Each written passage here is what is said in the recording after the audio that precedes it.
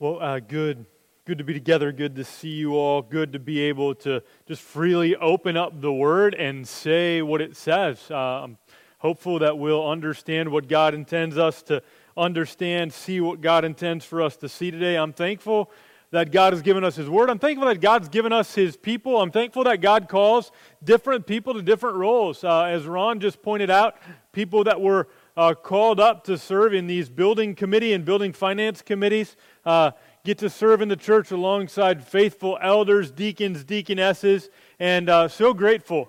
Grateful that the Word even has lists of qualifications for some of those things, that we don't just kind of randomly pick members out of the church, but the Word of God declares this is what the qualifications for these various roles are. We're accustomed to, in our world, being selected for certain honors or roles, usually based on qualifications that we have.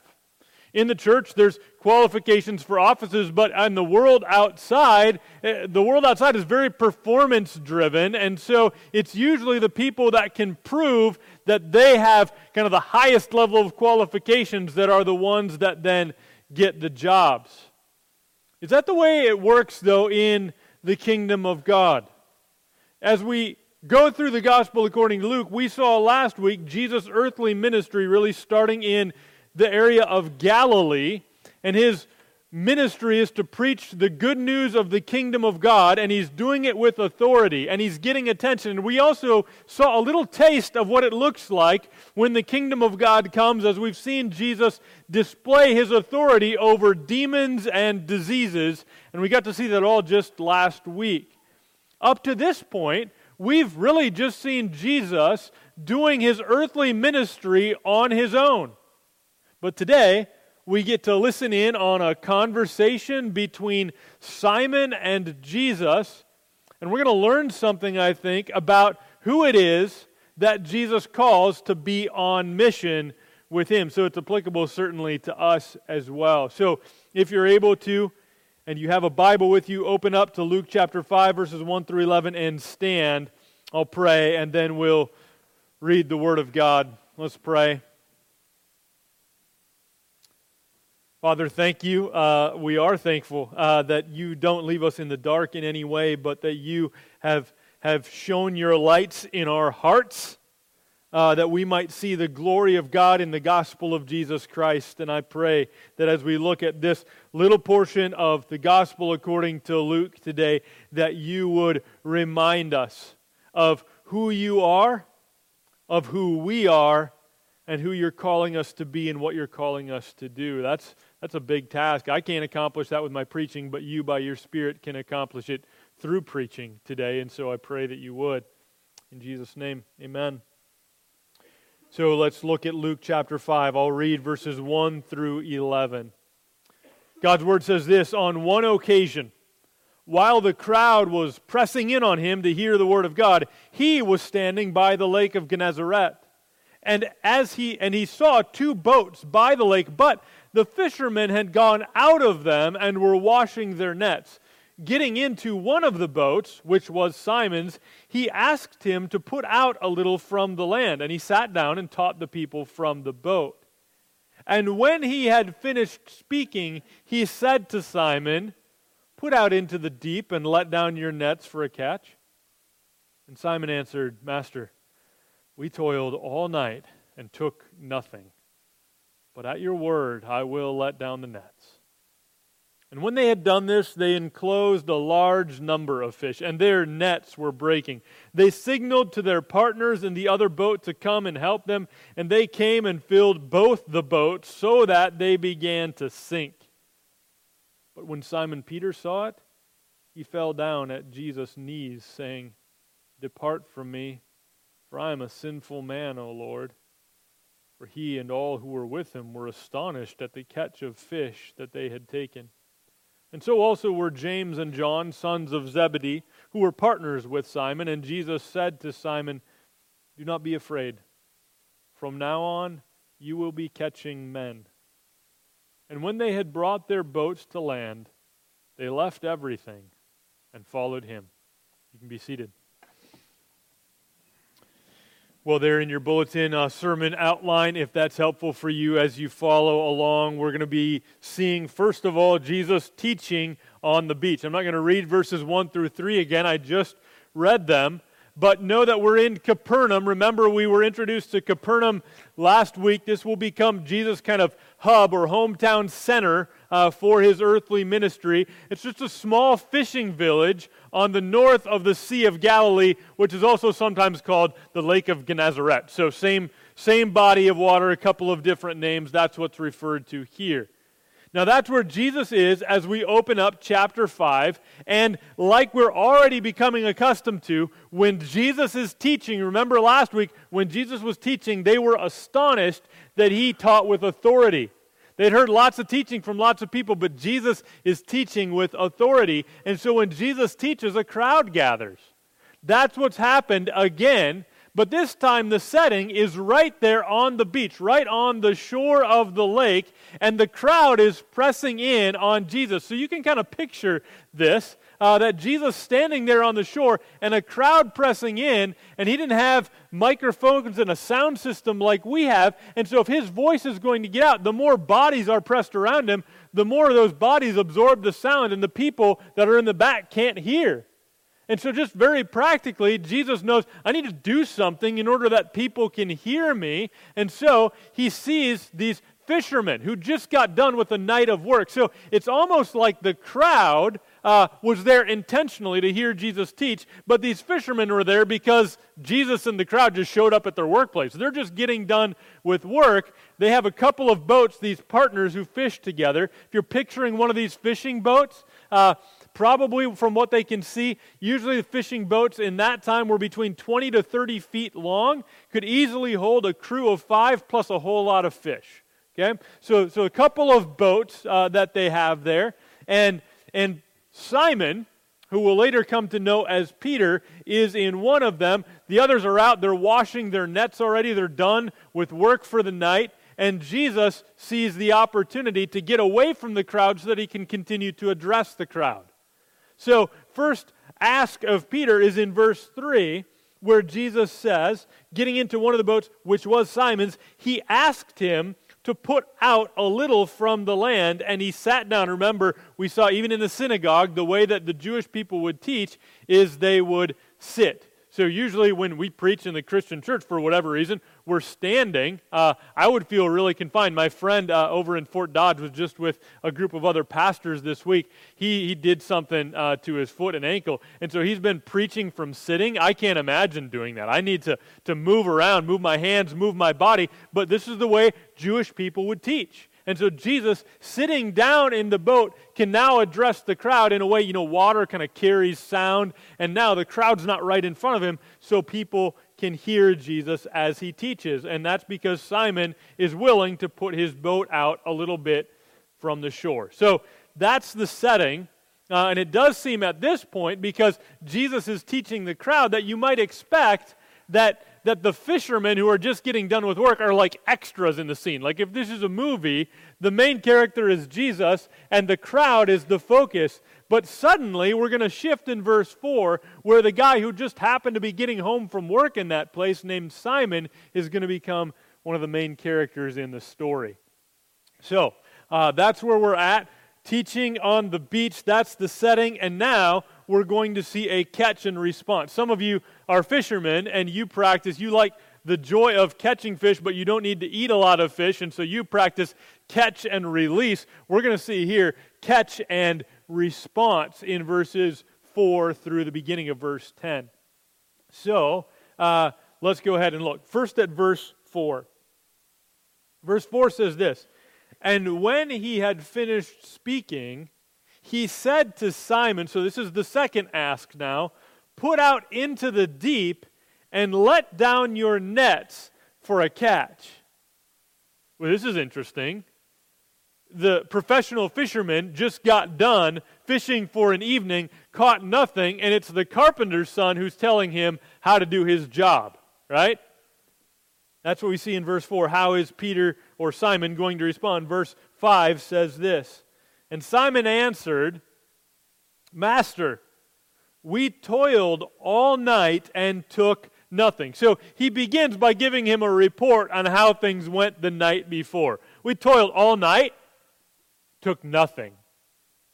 But, so I sense a little doubt, a little skepticism on Peter's part. The reason because he could have just said, oh, you say so, I'm going to do it. But he does interject that comment, like, we've been doing this all night and caught nothing, right? But then he does say this. He is obedient. It says, but at your word, I will let down the nets. Just picture the situation. They had already worked all night. How many of you have had a job where you've worked the night shift before? Had a job? That's a lot of people in here. Yikes. Okay, so you've had a job where you've worked the night shift. I had that a couple of different times. I worked for a temp agency for a while, so they would put me in all these different factories where they just needed somebody to cover for us. So I was in a bread factory overnight once, which was kind of cool. I worked overnight shift at a hotel at the front desk for a couple of years as well. So what I felt, and a number of you could attest to, maybe you did this way longer than I did, mine was temporary. When you're done working a night shift, you're tired. Like there's a time where it's like just before sunrise where your body's like, I don't know if I can stay awake any longer, right? And so when you're done working that night shift, what do you want to do?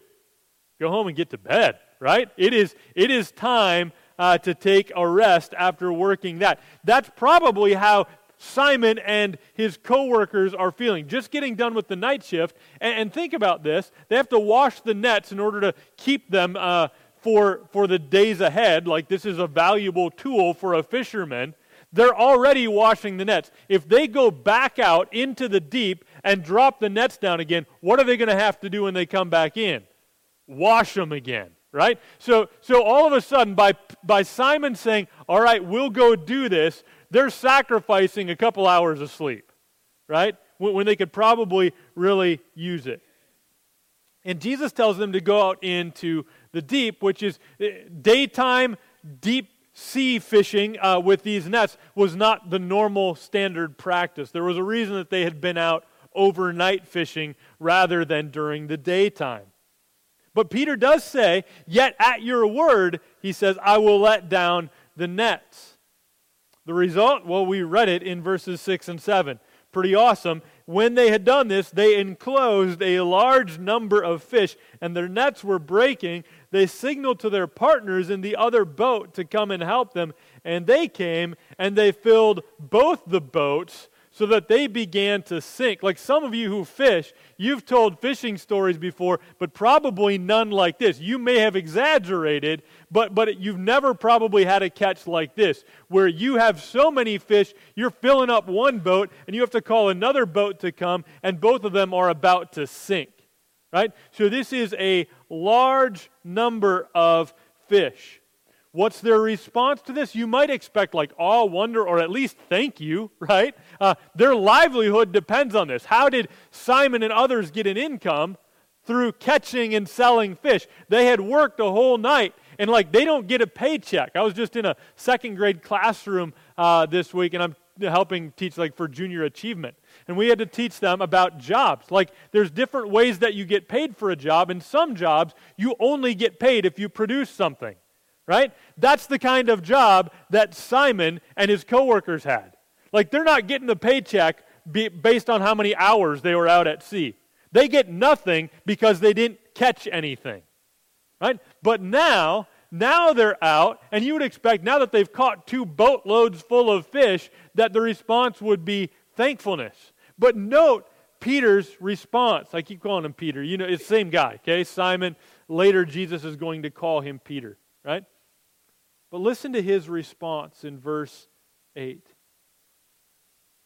Verse 8, it says this, but when Simon Peter saw it, he fell down at Jesus' knees, saying, depart from me, for I am a sinful man, O Lord.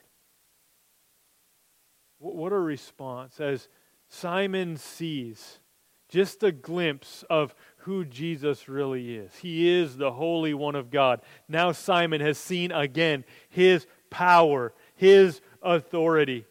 And the right response, I think, of Simon in that moment, as he sees Jesus, a bit of who Jesus really is, Simon's right response is, "Depart from me, for I am a sinful man," and he calls him Lord.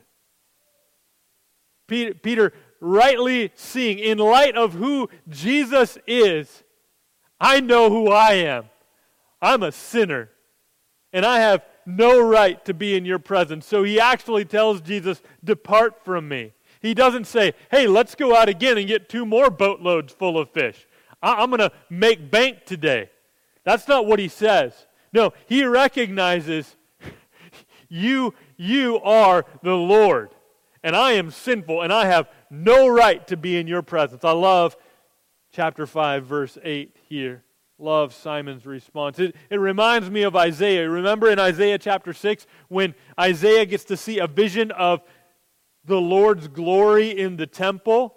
Remember his response? He says, "Woe is me, for I am lost. I am a man of unclean lips, and I dwell in the midst of a people of unclean lips. For my eyes have seen the King, the Lord of hosts." Right? So we've seen this before in Scripture. You get a picture of who God is, and you see yourself for who you really are. That's what's happening to Simon here.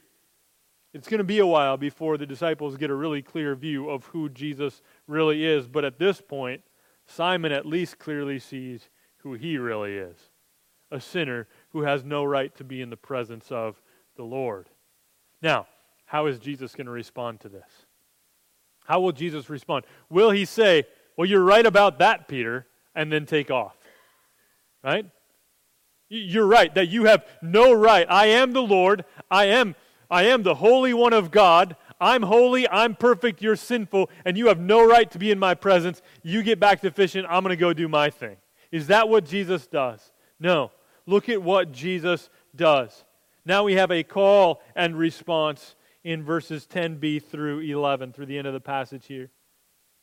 It says this, "And Jesus said to Simon, 'Do not be afraid. From now on you will be catching men.'" Jesus is not repulsed by sinners. Jesus rescues and recruits sinners to join him on his mission. Jesus is not repulsed by sinners. Jesus rescues and recruits sinners to be with him on his mission. He is calling common, convicted sinners to follow him. Notice here, Jesus doesn't even invite him. He just tells him what he's going to be doing. From now on, you will be catching men. I mean, quite a picture.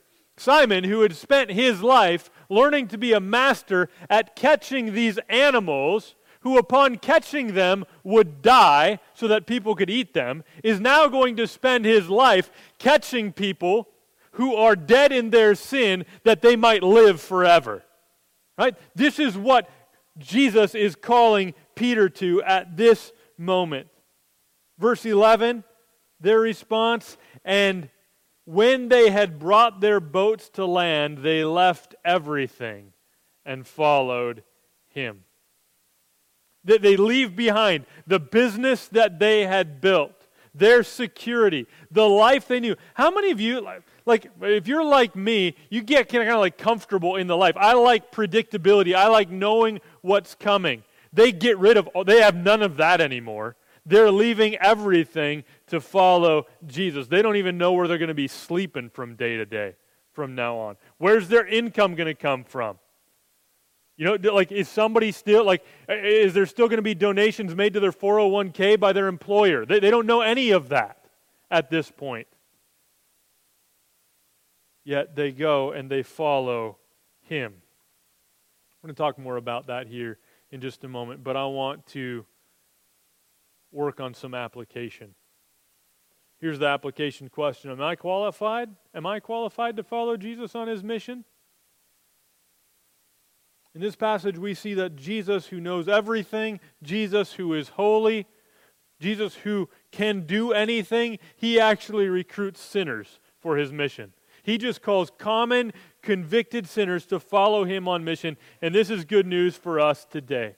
We're used to qualifications for a job being really long. I just think of when we, a couple years ago now, hired Pastor Nick. That was the first thing on our job description, like a one-paragraph job description followed by a list of qualifications, bullet points. We expect you to, the applicant for this position will be all of these things. In this passage, we see just a relatively short list. It's not exhaustive, but we see a few things here that I think certainly apply to us today. So what are they? Qualification number 1. Here's what we see. Common. Right? Jesus often recruits unlikely common people for his mission. Remember how I said at the beginning, it seems like Simon is just going to be an extra.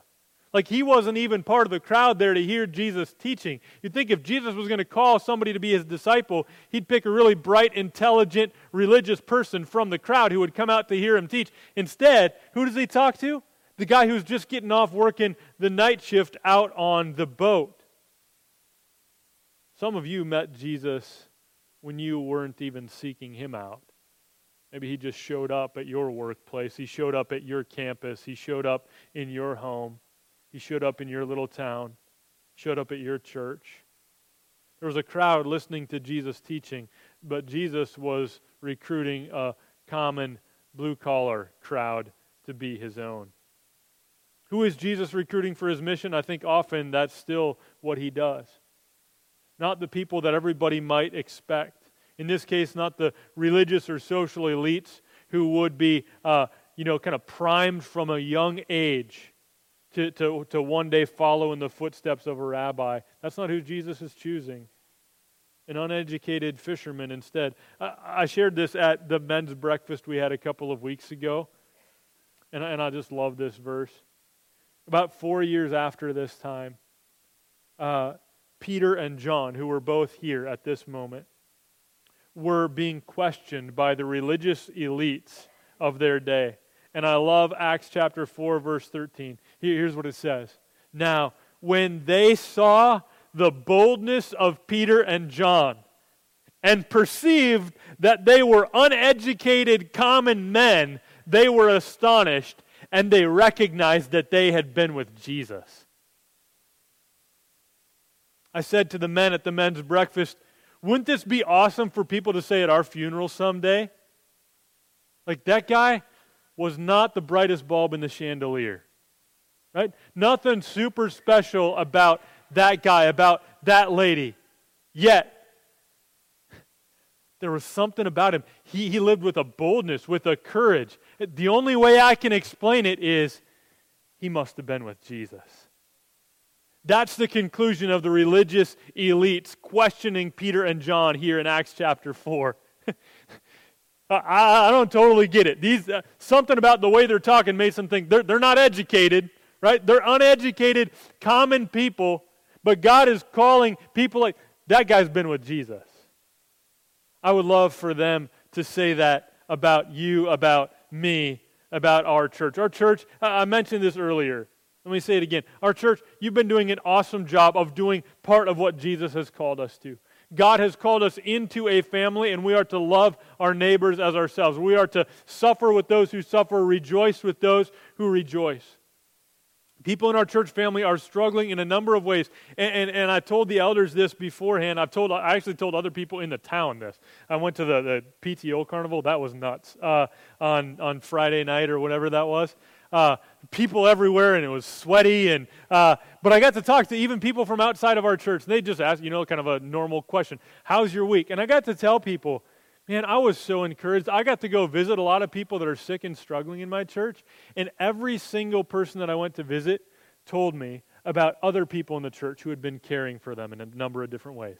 You've been sending text messages, you've been calling people, you've been visiting people, you've been dropping off meals. And what I was really astonished by is that it wasn't like it's the people who their life is all put together and they can now help other people. It was all these other people, it's people that are struggling themselves, and they're the ones that are caring for the other people that are struggling. And it was such an encouragement for me to see that the church doing what the church is supposed to do.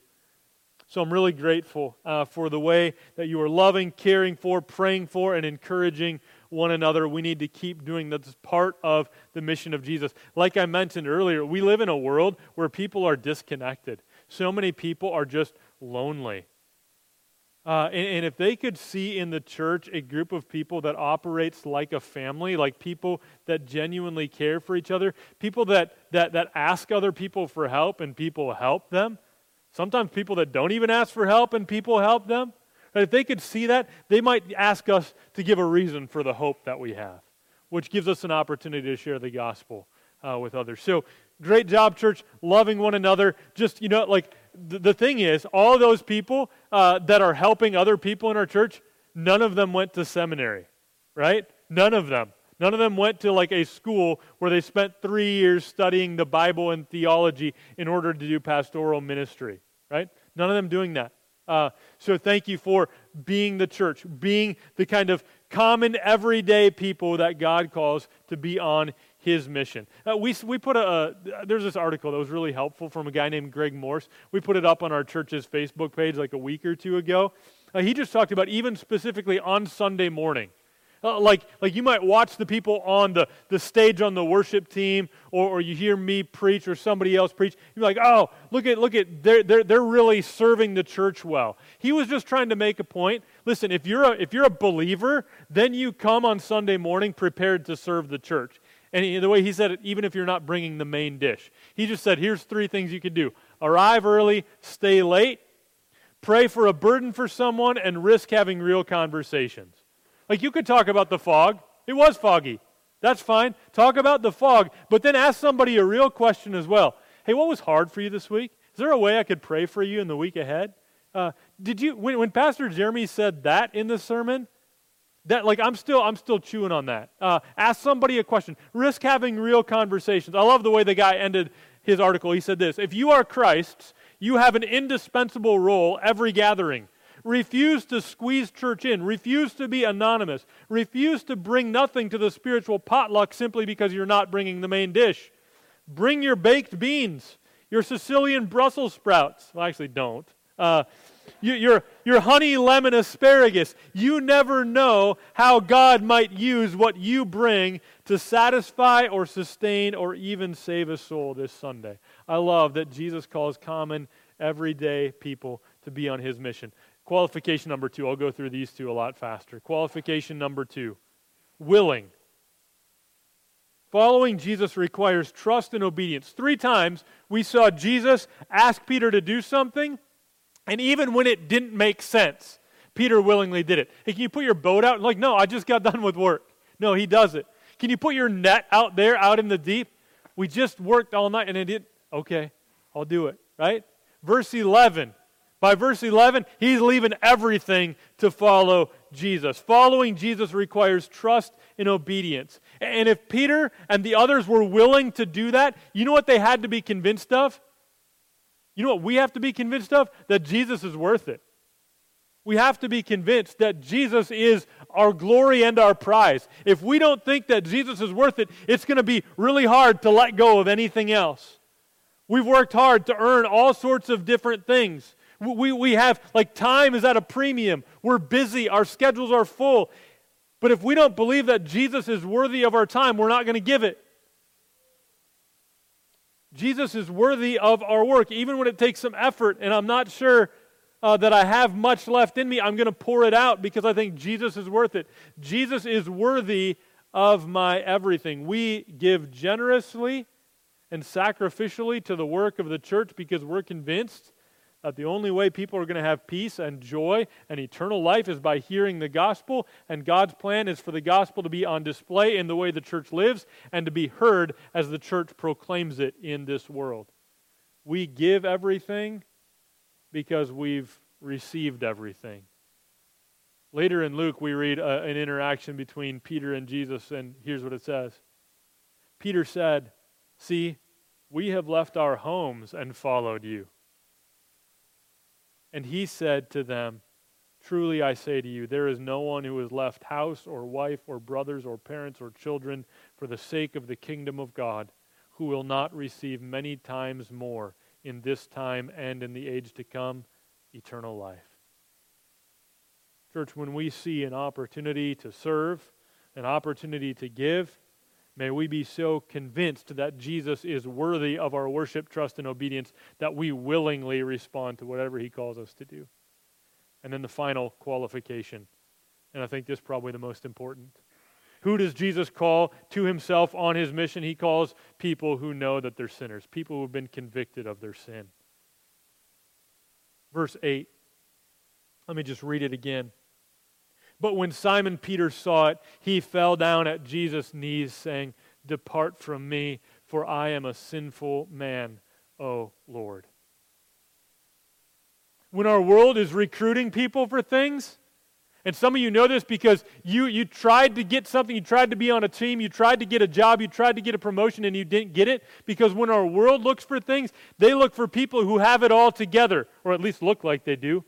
Our world looks for people who come from good stock, people who have the right last name, people who look good, people who have the right degree, a nice resume, people who can perform well at job interviews, people who are confident in their abilities. And Jesus is looking for people who see His holiness and know that they're sinful. Isaiah 66 says it this way. God says, "All these things my hand has made, and so all these things came to be, declares the Lord. But this is the one to whom I will look, he who is humble and contrite in spirit and trembles at my word." John Newton, you might know him. Actually, he's the next door neighbor to our church. His name is John Newton as well. But the John Newton I'm talking about is the one who wrote the hymn Amazing Grace. You might recall a quote from near the end of his life, and some of you can attest to this, like my memory doesn't work quite the way it used to. Here's what he said he remembered. He said, "Although my memory is fading, I remember two things very clearly. I am a great sinner, and Christ is a great Savior." If we don't remember much else, may we remember that. I am a great sinner, and Christ is a great Savior. Peter saw that face to face that day. And so let me just ask you, is this you?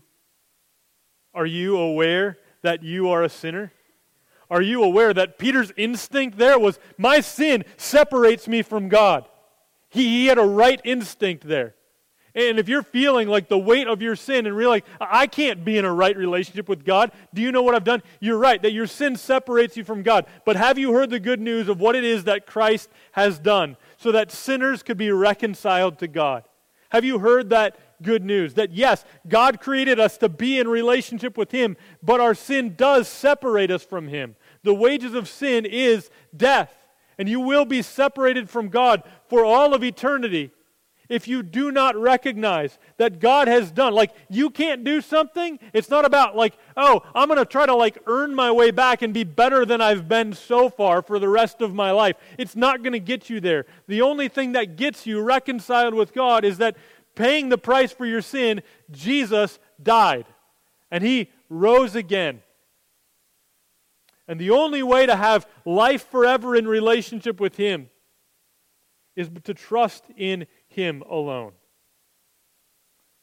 And this gives you the opportunity to live with Him forever for eternity. The Holy Spirit comes to dwell in you at that moment. Call it conversion. You don't just kind of like, you're not like born into the Christian faith. You might be born into a family of Christians, but at some point God needs to rescue you from your sin. So if you have not yet recognized that you're a sinner whose only hope is Jesus, I implore you to trust in Christ today. Let's talk after the worship service. Just say, hey, we need to talk, and then we'll talk. If you are a sinner who trusts in Christ alone, though, you are invited to take communion with us today. That's what we're going to turn to next, and I want us to have hearts prepared for that, so let's prepare our hearts by praying. Father, would you convict sinners today and give them new life in Jesus? And for those of us who by your grace have already received this undeserved gift, would you prepare us now to remember our sin. We don't want to forget it. We don't want to sweep it under the rug. We don't want to make excuses for ourselves. We want to be like Peter, who sees your holiness and then sees clearly our sin. We want to remember that, and we want to also remember the price that was paid by Jesus so that we could be with you forever. Thank you that we don't have to ask you to depart from us, but thank you that we can come to you even more. Thank you for coming to us. In Jesus' name.